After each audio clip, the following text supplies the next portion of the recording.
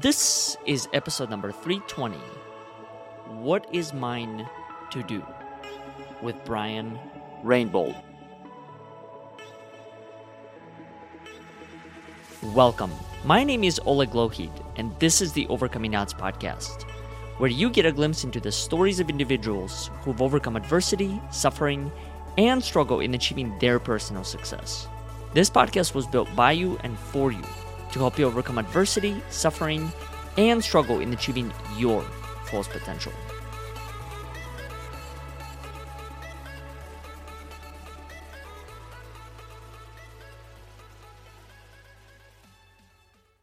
Before we get into today's episode, I'd like to make a few quick announcements. First announcement that I wanted to make is an invitation to all of our listeners to our upcoming 3-day experience on October 7th in Austin, Texas, called Survive to Thrive, Face Your Fears. What this is a 3-day event where you'll get a chance to hear stories from speakers from all over the world, as well as be a part of breakout sessions that are intended to help you identify your fears and turn them into strengths. If you'd like to know more details regarding this upcoming event, please visit our website at overcomingodds.today, where you'll be able to find the latest details. The second announcement that I wanted to make is in regard to our show, and that is if our show has had any form of impact in your life, please consider supporting our cause by either making a contribution through our website at overcomingodds.today or leaving us a review on iTunes, Facebook, or Google so more people can find these inspiring and courageous conversations. Now, let's get back to the show. Brian, welcome to the show. Wonderful to be here. Thank you so much for inviting me. No, thank you. Thank you for being a part of it. And I'll also have to thank Casey for introducing the two of us, because I think highly of her, and I can't say we've connected that many times. It's only been a handful, but it seems that every single time we're able to connect, it's always a productive conversation. We always walk away with different ways that we've been able to support each other.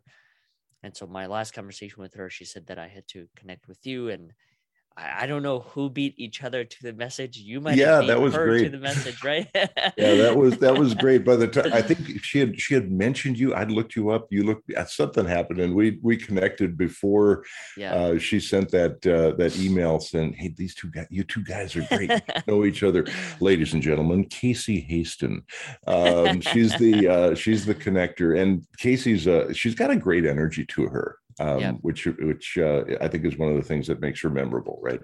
No, I think so too. And I think one other thing that stood out to me about her when I initially met her is that she's truly she's a go-getter. Mm-hmm. She actually does the things that she says she's going to do.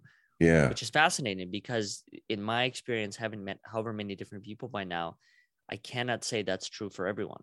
You know, I know that feeling. There's I was described by a friend as a fire starter, and it's not a negative thing. He said it's just a personality type in one school of personalities. And with personality tests, I'm just happy to test positive. So with the fire starter idea is I like the idea of, oh my God, that's a great idea. Let's do that. Let's do that. And we get a lot of things started, and I came to the realization, I guess it's one of those things that you knew anyway, but I came to the realization that you have to let the coals get gray before you can cook on them. When you're grilling, you start a fire and it flares up, and you can't cook on that, but it's exciting to watch. Yeah. And that's the way it is as a fire starter. Start something new. What a great idea. What a wonderful idea. We got to connect on this, and I do a lot of that, and I have done a lot of that. And earlier this year, I had a conversation with Terry Chapman, is very, very remarkably together guy. Okay. And I said, what are you doing? What have you been up to? He said, I've been discerning what is mine to do. And I thought, oh my God, that sounds, I have this idea, let the coals get gray and then finish cooking the dishes that I have been preparing to serve to the world. And that's what is mine to do? That's, man, that's a great question for any of us to answer. Yeah. And I think within that question, there's also a level of accountability that it carries, because kind of going back to your earlier point, as far as the fire starter goes, I was once that individual. In fact, I remember it as if it was yesterday, even though it's been years ago. The challenge that I've noticed within that particular approach is that even though I have the ability to start these fires, what I realized over time was I didn't necessarily finish them nor put them out. Yeah. And that's, I think, becomes one of the challenges in life, at least in my opinion, is that it's great to have all these ideas. I don't remember who told me this, but someone told me this when I was in college. And that is, I was sitting in one of the classrooms and he had said, ideas are dime a dozen. Ideas come anywhere. Oh, yeah. The key part of it all is execution. It actually make it work. Because it's great to be able to sit back and fantasize, this would be great, this would be great. But at the end of the day, unless you do the work, unless you ask yourself the question of what is mine to do, you will never accomplish anything. Yeah. And that could be a dangerous road. A long time ago, a friend of mine, Joe Hauer, he said, what does he say? Ideas are 2 dozen for a nickel, I think is what he put it. I said they'd have to be worth 4 times as much to be a dime a dozen at that rate. But you know what we find, and I work with a lot of nonprofits and charities and Brave Hearts for Kids in particular, and you hear a lot of good ideas, and I reckon that every well-intentioned idea is a good idea, but there are only so many that we can put our talent, our energy, and our love into, and turn from good into great. And so that's what is mine to do. That's what is mine to make great. What do I have the time, the talent, and the love to do? And Oleg, over the last couple of years, it's been remarkable, the transformation that I've seen in the world, where love is a business concept now. And I don't recollect that. Yeah, I don't recollect that's been that way. And the opposite of fear is love. In one aspect of one type of love, because there are different types, right? So I'm curious, when you were talking about this concept of being able to turn the well-intentioned ideas into great ones, where does that process even begin? What do you start with? We begin with brainstorming.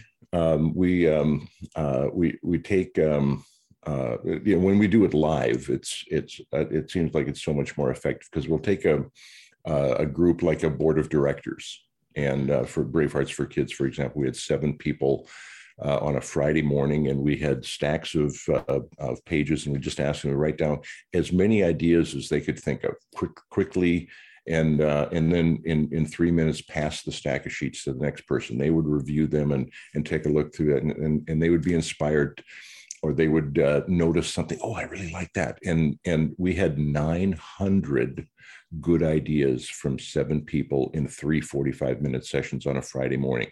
By the end of the day, Saturday, we had to work down to 3 that we decided to make great, put our talent, our energy, and our love into.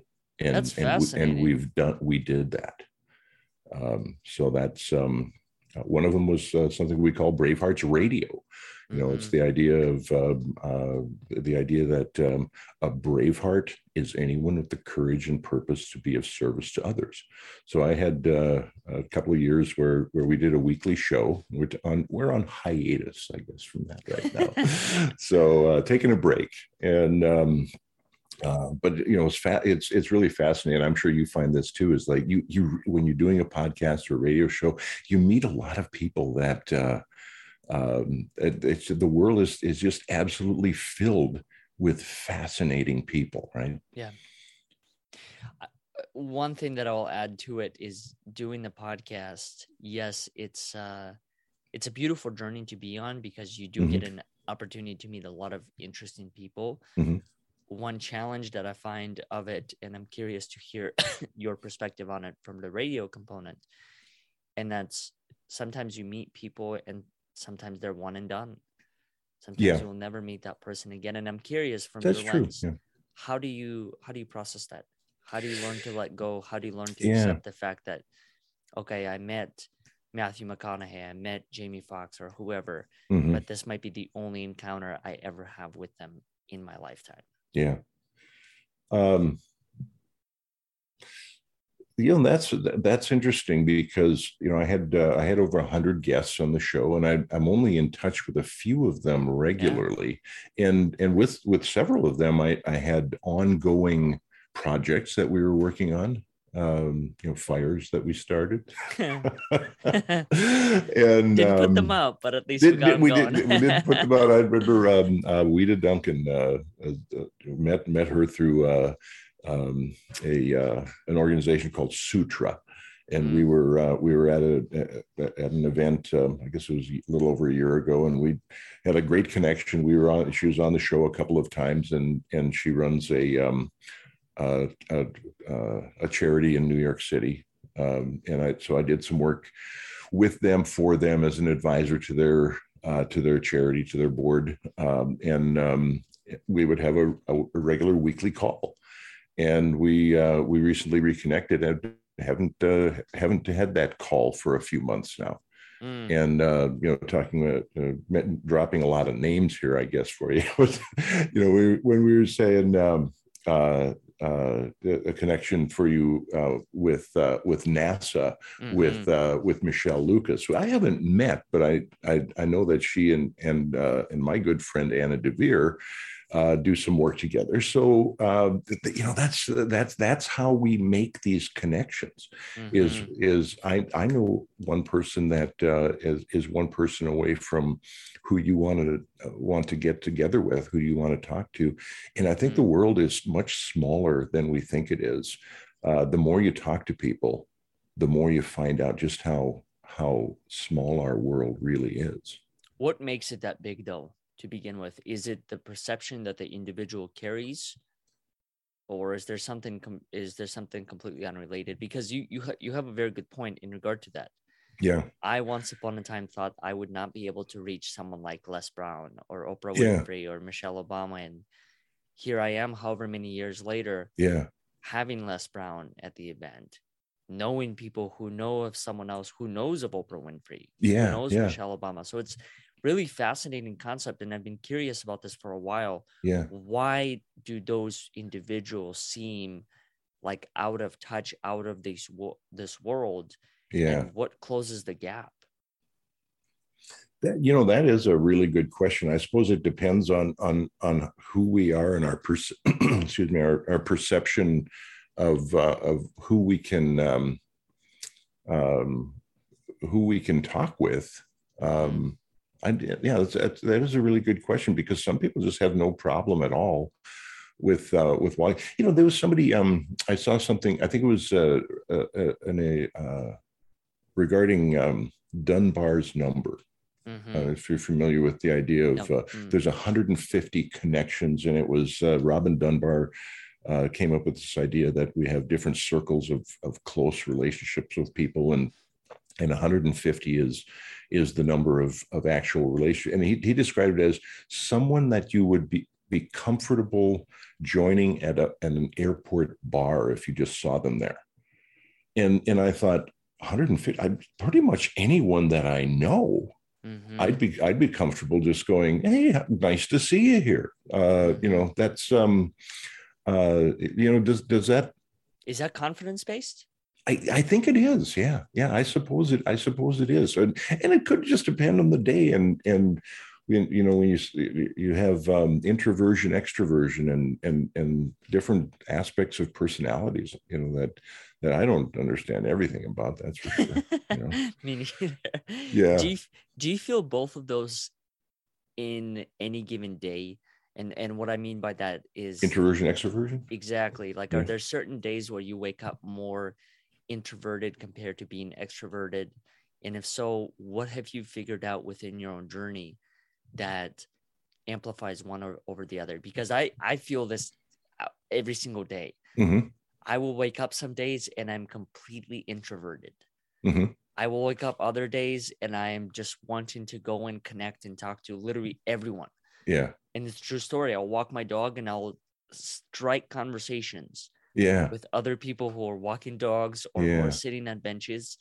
And I've been fascinated by this concept, like what happens either in the prior days or when I'm sleeping or whatever else that puts me in that state, because it's not always the same. Yeah. Well, I there's something that in the introversion extroversion conversation that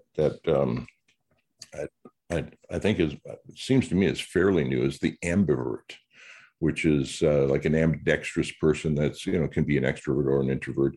It just depends on the situation. And I know people that just don't want to be pigeonholed into some sort of this is what you are. I took the Myers-Briggs and I'm an INFJ. It's like, really, you're an introvert? And yeah, that's what it says. But the description of INFJ says often mistaken for extroverts because they are so outgoing. And so there's introversion and extroversion, and there's outgoingness and reservedness, and they're not necessarily the same thing. So when we're connecting with people, I think we have a tendency. I have a tendency anyway to relate with, when I relate with somebody, that we can play the energy off one another. And it's like, wow, I really liked spending the time with you, because we just had a great conversation. We kept going and it was just bam, bam, bam, bam, bam. And sometimes you just struggle to have a conversation with someone. So I found that to be true many times. And to this point, I've been trying to crack the code and figure out why. And maybe you're right. Maybe it is just the energy. Yeah. Well, I'm really glad that there wasn't just a pause there, like, where are we going from here? No, I also think that because humans are so complex, I might meet the same person one day, but I might meet a completely different version of them the next day. Absolutely. Yeah. Because we're all going through different things, right? Like you might be fighting a battle of your own right now that I have no idea anything about. And the same might be true vice versa. Yeah. And depending on our level of connection, we may or may not reveal those things to each other. But if we're honest about it, it's going to impact. It's going to impact how we communicate with each other and how honest we choose to be regarding certain subjects. Well, I was on a call. I never miss. There's a networking group on Wednesdays once a month that I never miss it, and that's where I know Casey Haston from. Yeah, and that's on what Wednesday. I missed. On Wednesday, I remembered. I think I did invite you to that, right? Yeah. So and that's monthly, right? So I can join next month. Second Wednesday of the month. Okay. Yeah. And Frank Egan from Columbus, Ohio, put that together. It's really a great group. It's a fun group of people, and good hearts and good spirit for helping one another out. And I had it was a 100-degree heat index here. And I had spent 90 minutes. Welcome to Texas. That's Rockford, Illinois, baby. And so I had spent 90 minutes, walking and then lifting weights and then walking earlier in the day. And it's like, man, I was wiped out. And so I just, I just signed off the event and rested. And I gave myself permission to do that. And that's one of the things that when we say, what is mine to do, is like, you got to give yourself permission to do certain things. And maybe that's what we need permission to approach Michelle Obama or Oprah, or anyone that we think maybe is above our podcast level, for example. So do we assume that we need permission because of the level of influence they carry? Do we why? I'm just trying to understand what is the weight that we put on. Yeah, that's a great. We talked a little bit about courage and fear, and I think that courage I mentioned is not the absence of fear; it's the conquest of fear. And I think we all have. I know that everyone has fears of some daily, kind. probably. We sure do. But and you know what? They change. So some days, I think you were alluding to this earlier. Some days you feel like I could certainly talk to anyone. The world. Yeah, talk to anyone. And then some days, like, man, I don't want to talk to anyone. I think we need to give ourselves permission for that. There's a story that I've been telling repeatedly lately, and it's gone over pretty well, because I describe how last summer I was taking a look at my to-do list, and I'm better at beating myself up than I am at expecting anything from anyone else. I'm just really good at beating myself up. So last summer I was looking at my list. I didn't do that. I started that, didn't finish it, Mr. Firestarter, right? And didn't do that as well as I could have, or knew I should have, and all that. And I thought, what the heck did I do? So I took the to-do list, I turned it over, and I started writing down the things that I actually did. And I started to realize, well, some of that was pretty important. That was important. That was valuable. That was a great relationship. And it reminded me of a time when my dad, who was a college teacher back in North Dakota, gave his geography final, and one of his students took the test and turned it over, and he wrote on the back, he said, "Mr. Reinbold, I don't know the answer to any of your questions, but this is what I learned from you." And he wrote down the things that he thought were important. And Dad said, I gave him a B.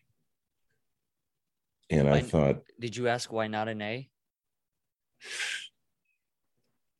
There's another aspect to the story to that, but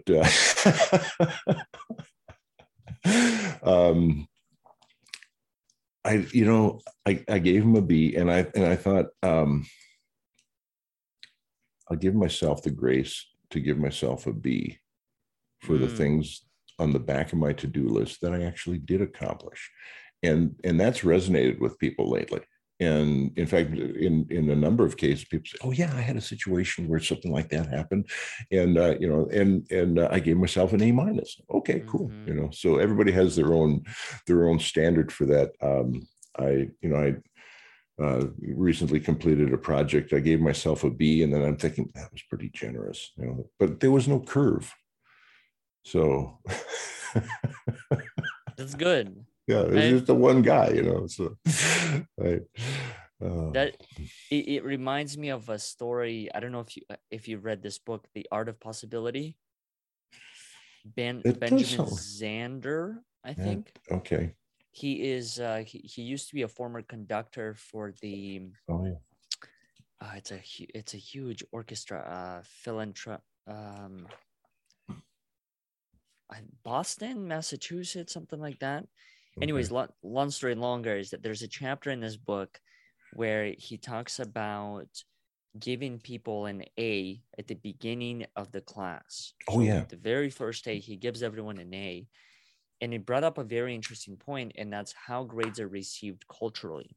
There was a student in a class who I believe was from China, and he was not in a position where he was able to receive this A, because in his culture, you had to work for that. You couldn't just be given an A and then over time prove that that's what you earned. And it was very fascinating to me in regard to your point, and that's giving yourself a grade to start off with and then evaluating over time whether or not that's the grade that you end up with. And it's really interesting concept because I find it throughout my own life where I don't always give myself an A. Mm-hmm. I don't always give myself a B. Yeah. Now, I've learned to let go of those things, but at the same time, it's a daily challenge I face. Yeah. Daily challenges I face primarily because I have set the standard so high. I know what I've done before. I know Yeah. who I can become because I've seen elements of that version. And so it's almost one of those things where you know something, you truly can't put it on the back burner. Yeah. Like it always resurfaces. It always comes back to your attention in some way or another. That's a great perspective. And that's the hard part. And I don't know if you ever find that to be a challenge in your life, where you know the standard, you know the person you could be, Mm-hmm. and there's no way of avoiding that individual. Mm-hmm. So the only thing that you really could do is find ways to work with it, but you Yeah. can't put that person on the back burner or forget about it. Yeah. Like I found that just not to be possible. There's a song that that I found, I guess last year sometime, and I regard it as, hey, that song's about me. And I bet a lot of people have this idea that they find a song that's about them. It's called Burning Man, and it's one of the lines is, some days I'm the exception, most days I'm just like most. Some days I'm headed in the right direction, and some days I ain't even close. And I'm thinking, all right, yeah, so I'm not the only one. That's good. But it is true, though. There are so many other people who I feel like have very similar journeys to all of us. Uh-huh. I mean, one thing that I think is true is completely different paths that we take. Mm-hmm. But to a degree, we've all got to experience similar level of emotion. Yeah. Similar level of connection. I mean, yeah, the disappointment might be different, but it's still disappointment. Yeah. Yes, the fears might be different, but it's still fear. Yeah. And when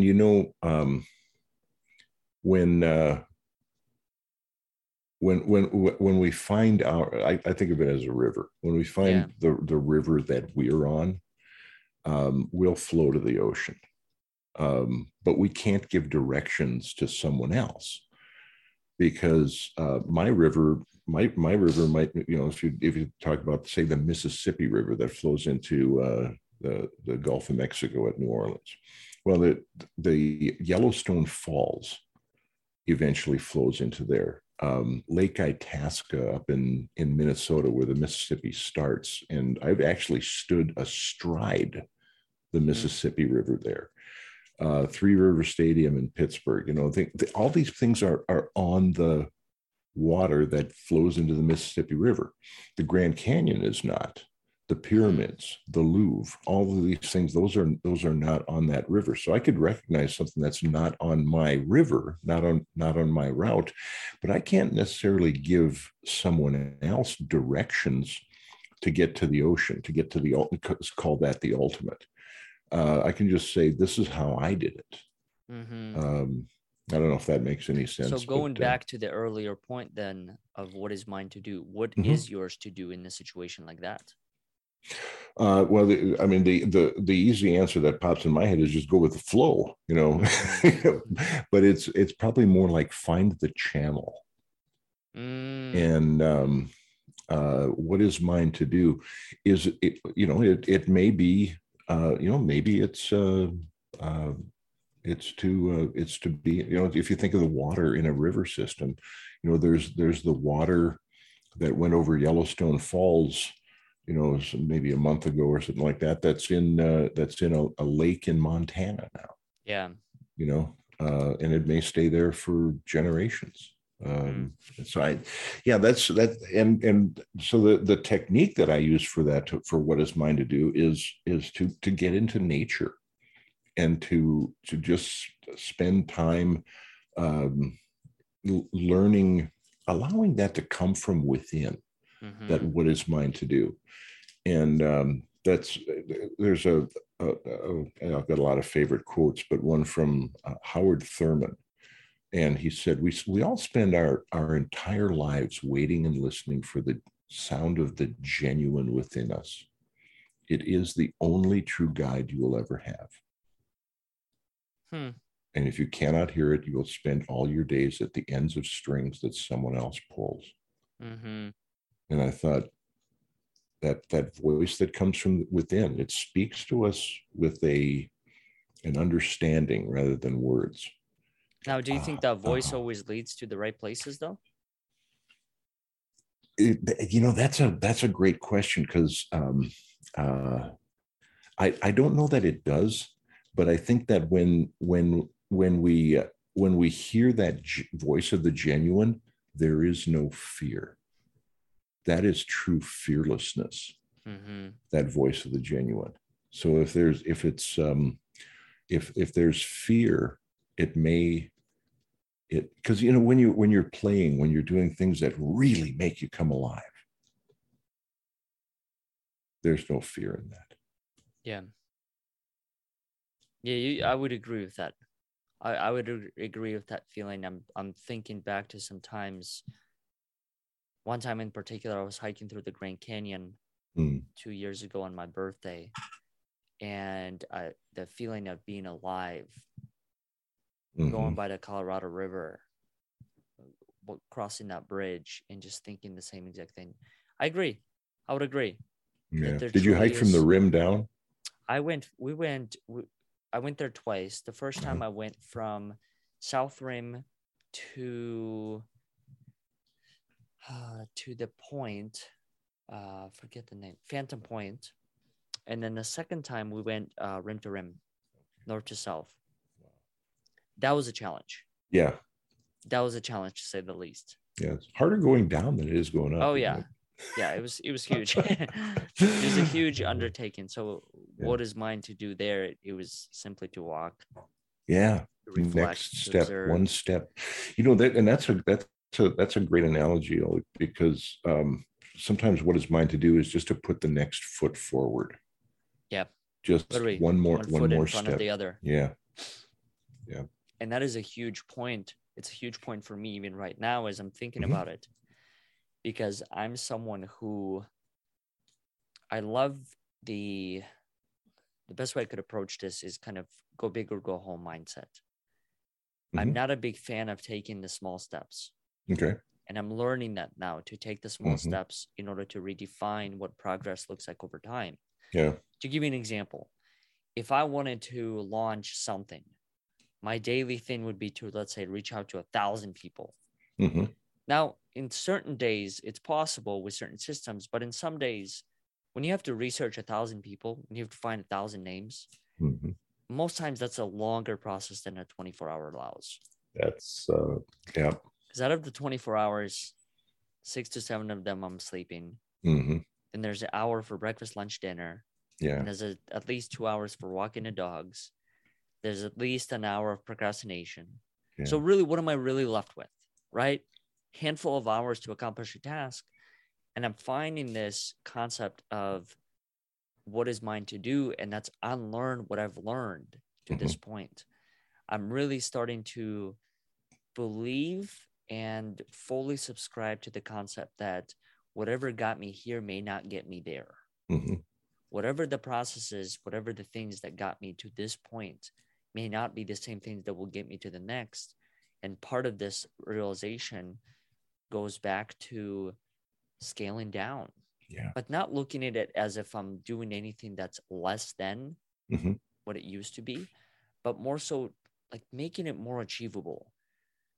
You know, if you want to reach a sponsor, if you want to secure the funding, why set a goal every day to raise $500,000? Scale it down to 10. Something, and I'm really starting to understand this, scaling it down, but also at the same time, maybe increasing it slightly beyond what I've held tangibly before. For me, that I'm finding that's, I don't know, it's something about that type of goal setting. It works. You know, if you've only raised $1,000 before, scaling up to 2,500, because 1,000 I can already picture. I can pinpoint who gave that amount. But 500,000, I mean, that's 500 of those individuals. I can't even tell you what the names are of the other 499. So it just, I think what I'm learning throughout all of this is going back to the point of what is mine to do, and that's giving myself grace and permission that things could be done differently. Nice. You know, you remind me of a story that I tell about putting together a puzzle. And we've all done jigsaw puzzles, right? So it used to be that we would at Grandma's house, we would at the holidays, we would pick a picture that we liked. And so that's like having a vision. Yeah. Dump the pieces out on the table, and as you're turning them over, you build the outside of the puzzle. And you figure out, okay, what's on the inside that you can do something about, what's on the outside you can't do anything about. And then when you find a corner piece, everybody knows this. You celebrate. Yeah. And that's like your cornerstones or your core values. So all of those different things, all of those aspects, and every person that you come in contact with is part of the puzzle of your life. So everyone that you come in contact with is as important as every other person that you come in contact with. Every day is as important as every other day. Some days are like corner days, though. You know, it's like, wow, that was really something. You know, and we found that, you know, with the puzzle analogy on the holidays. By the end of the weekend, we had it put together, and in every single case, it looked just like the picture on the box. That's awesome. It does. It does, doesn't it? Yeah. It looks just like it. Unless you have a puzzle piece missing. That's yeah. I joke about those dollar store puzzles. You know, yeah.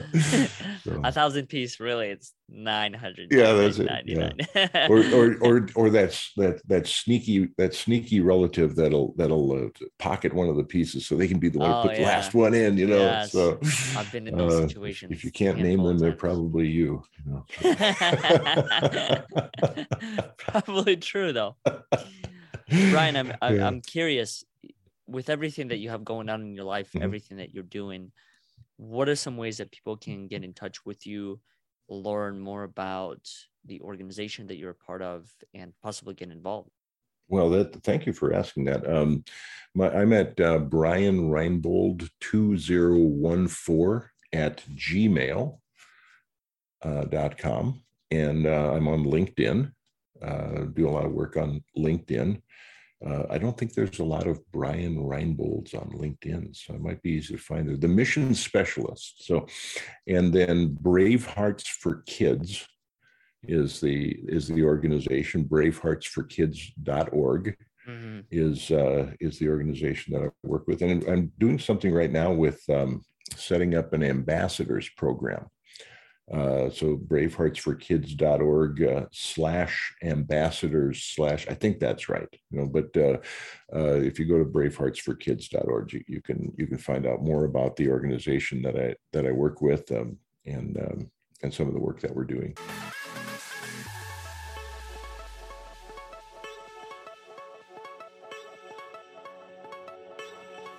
Thank you all for listening to today's episode. I hope you enjoyed it as much as we did. If you haven't done so already, please consider subscribing to our future episodes so you can receive all of the latest content. Also, if you like what you heard, consider leaving us a review on iTunes, Facebook, or Google so more people can find these inspiring and courageous conversations. Once again, we thank you for listening, and we look forward to having you next time.